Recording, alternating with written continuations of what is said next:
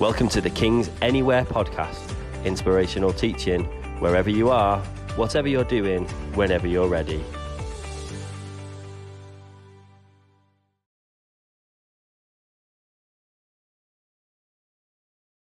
Hello and welcome to the next in our Broken Hero series.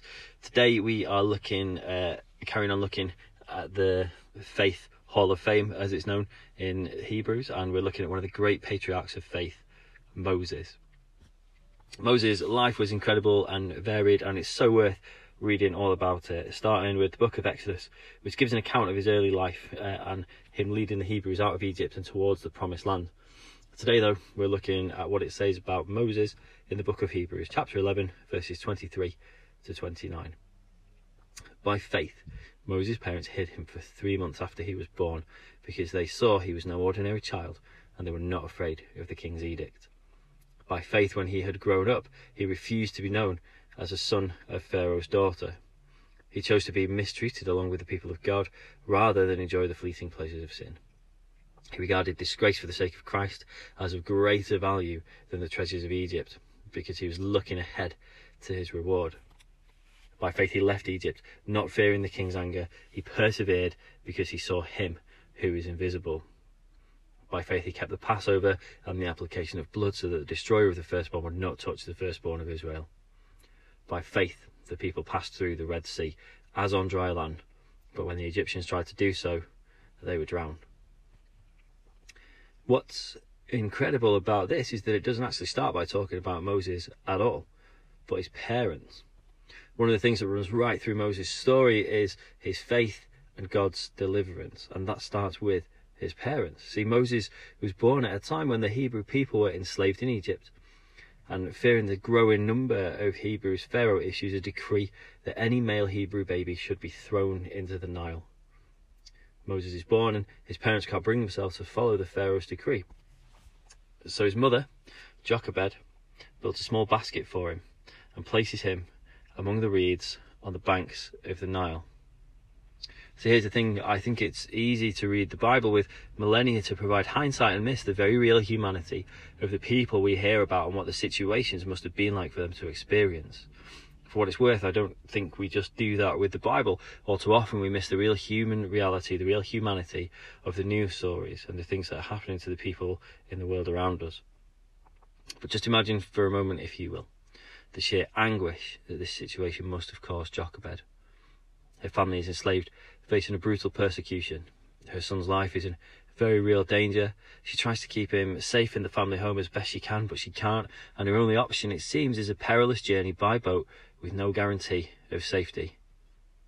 Moses begins life as what today we would call an unaccompanied child refugee, in a small boat, hoping a better life awaits. From the story as we find it in Exodus, we don't know why Moses' mother chooses that course of action, what is really an unthinkable thing to do as a parent. But Hebrews tells us it was by faith.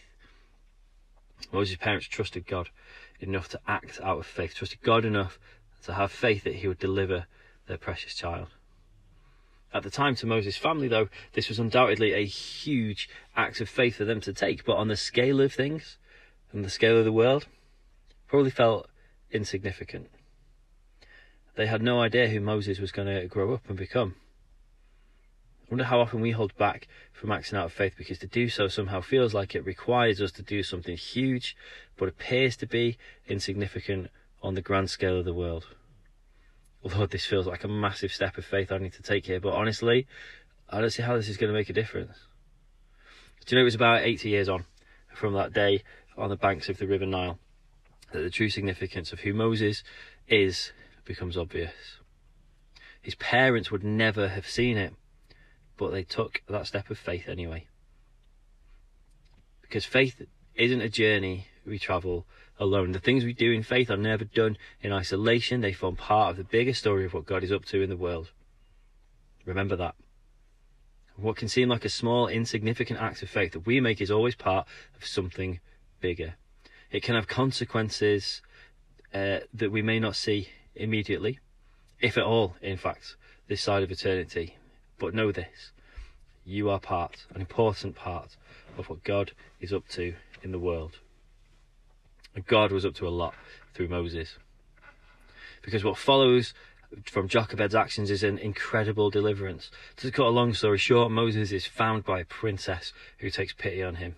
Moses' sister, who's watching all of this from a safe distance, sees this and offers to find a Hebrew woman to nurse the child for the princess. The princess agrees, and Moses is returned to the arms of his mother, where he grows up in complete safety until he's weaned and is old enough to move into the palace to begin his life as an Egyptian prince. But that wasn't going to last forever. One day Moses finds himself confronted with the suffering of the Hebrew people when he witnesses an Egyptian guard beating a Hebrew slave. Moses' response is to kill the guard and hide his body in the sand. This is our first glimpse of Moses' brokenness. Standing up for the downtrodden is the right thing to do. Moses goes about it in the wrong way. I don't know about you, but that feels like a very relevant message for where we find ourselves in the world in 2020. We can point to plenty of examples of people that are trying to do the right thing but aren't going about it in a way that we agree with. Moses does the right thing in the wrong way, but it doesn't delegitimize his cause, and it doesn't diminish or disqualify him from God's plans and purposes. But Moses thinks he's got away with it. But the next day he tries to intervene in a fight between two Hebrews, and one of them calls him out. "Are you planning on killing me like you killed the Egyptian?" Moses realizes he's been caught out, and the cost of his standing up for the Hebrew slave is that his life of privilege and comfort comes to a crashing end. He flees Egypt, and for the second time in his life, he's a refugee fleeing for his safety. He finds himself in Midian, where he has quite a good life. He marries Zipporah, who's the daughter of Ruel, who is a priest of Midian, and they have a son together named Gershom.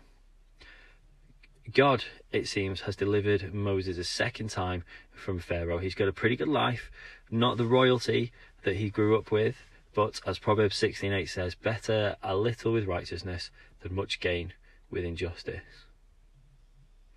Then he's called by God to return to the land where his people are enslaved and his life is in danger, to set them free. The verses from Hebrews, they list Moses' achievements, understandably so. He is unquestionably a hero of faith, but they miss the brokenness. I know many of you listening to this often find yourself wondering what it is you're being called to. What is God asking of you? How do I serve God in the place I'm in? Am I even in the right place? We can look at biblical heroes and people around us and wonder if we're the only ones who wrestle, the only ones who struggle with these things. You're not. Moses is a good example of this. In Exodus 3, it gives us the account of Moses being called to return to Egypt. Moses sees a burning bush. It's on fire, but it's not being destroyed. He's interested by this, as you would be, so he goes over to investigate. And from within the burning bush, God speaks to him. He says that he's heard the cries of the people of Israel and he's going to send Moses to free them. This is Exodus 3:10-15, part of the account of the conversation Moses has with God. "So now go. I am sending you to the Pharaoh to bring my people, the Israelites, out of Egypt." But Moses said to God, "Who am I that I should go to Pharaoh and bring the Israelites out of Egypt?"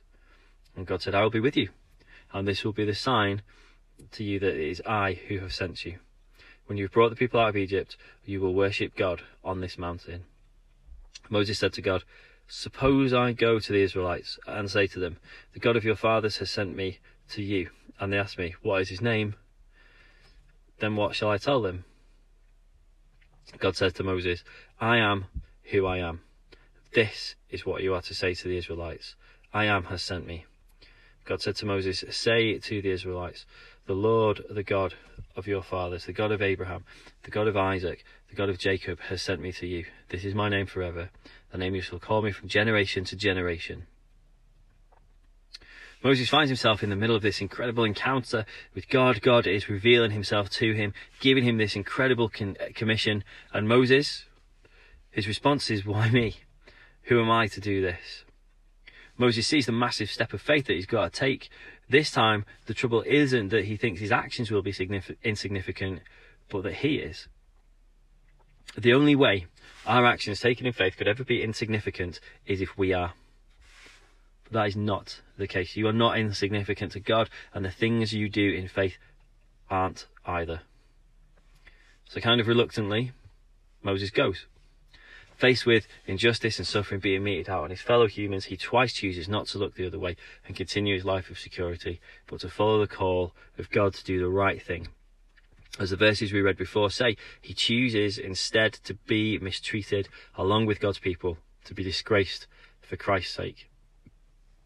Isn't it interesting that the writer of Hebrews says that Moses does all this for Christ's sake? We are at this point in history well over a millennium before the birth of Jesus. Moses, like his parents, like all of the broken heroes of faith in this series, understands that the actions he takes in faith are part of the bigger plan of God.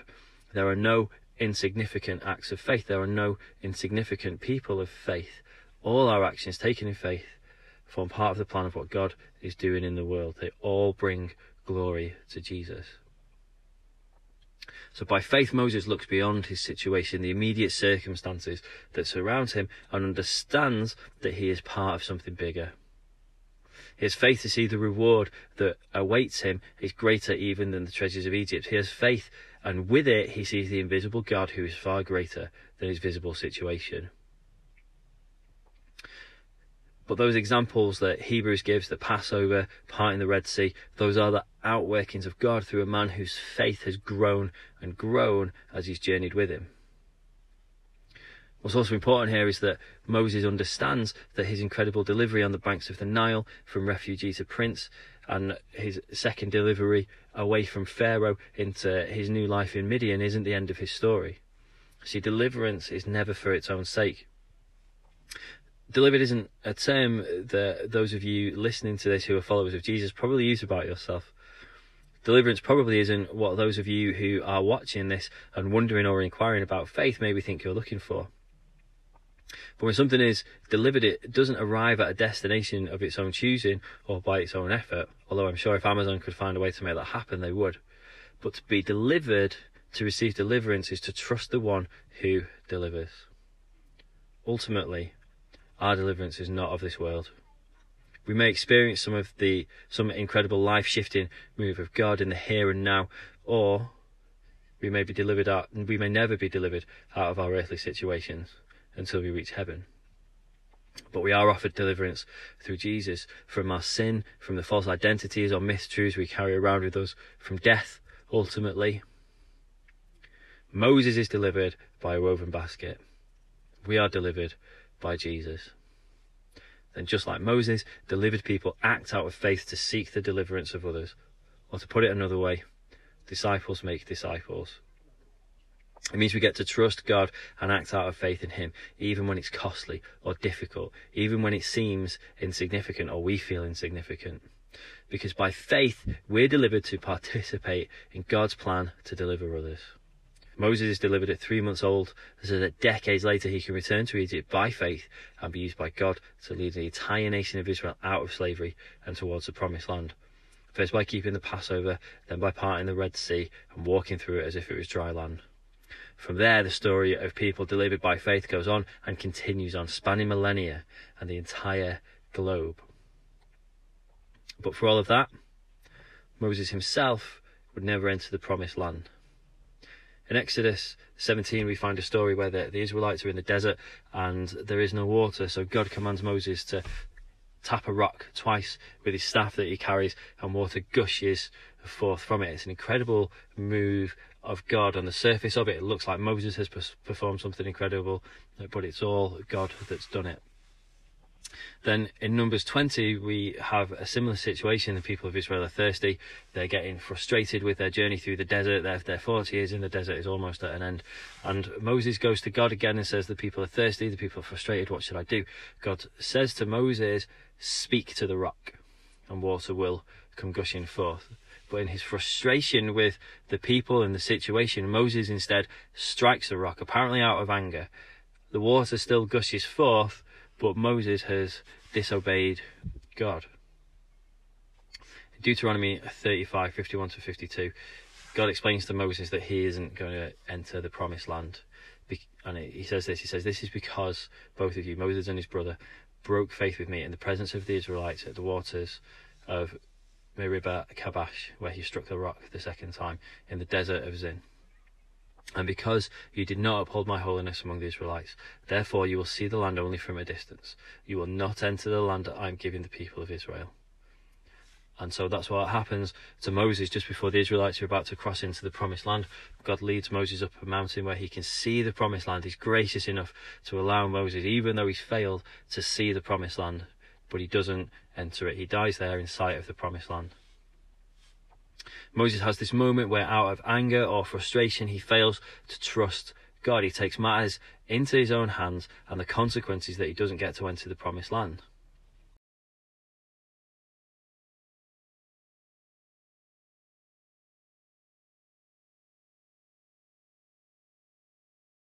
By faith in God, nothing we do is insignificant.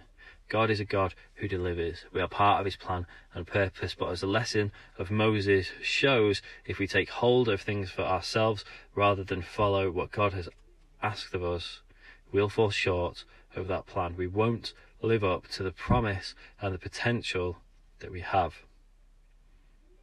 So now think back to Jochebed on the banks of the Nile, to Moses standing up for the oppressed Hebrew people and then fleeing Egypt and leaving behind the only life he'd ever known, to Moses setting back out to return to Egypt with the daunting task of facing Pharaoh to set them free. As they made those decisions and acted in faith, they would have had no real concept truly of how important those steps that they were taking, massive to them though they seemed. They had no idea how the events would unfold. But by faith, they trusted that their actions were part of the plan of the God who delivers. By faith, Moses is willing to risk everything when he stands up for the oppressed, when he answers the call of God to be disgraced for Christ's sake, so that others may be delivered too. The life of Moses is incredible. He does remarkable things by faith. He's delivered time and again, but he also fails spectacularly. He is very much the broken hero. He is an example to us in his heroics as much as he is an encouragement to us in his brokenness. He's delivered so that he can deliver others. He understands that he's part of the bigger picture. He follows the call of God. I just want to remind you as I finish this that God is a God who delivers. There are no insignificant actions of faith because there are no insignificant people of faith. Let's pray. Lord, thank you for Moses. Thank you for the example that we have of his life. Thank you for the way that we see your glory and the truth of who you are, God, revealed through his life.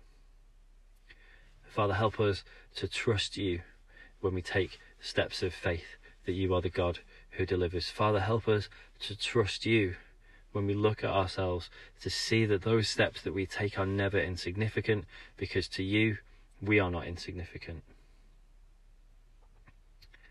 Father, help us to have the courage to be delivered people who lead others towards deliverance. Amen. We hope you enjoyed this message. To find out more about King's Church Warrington, visit our website or find us on Facebook and Instagram.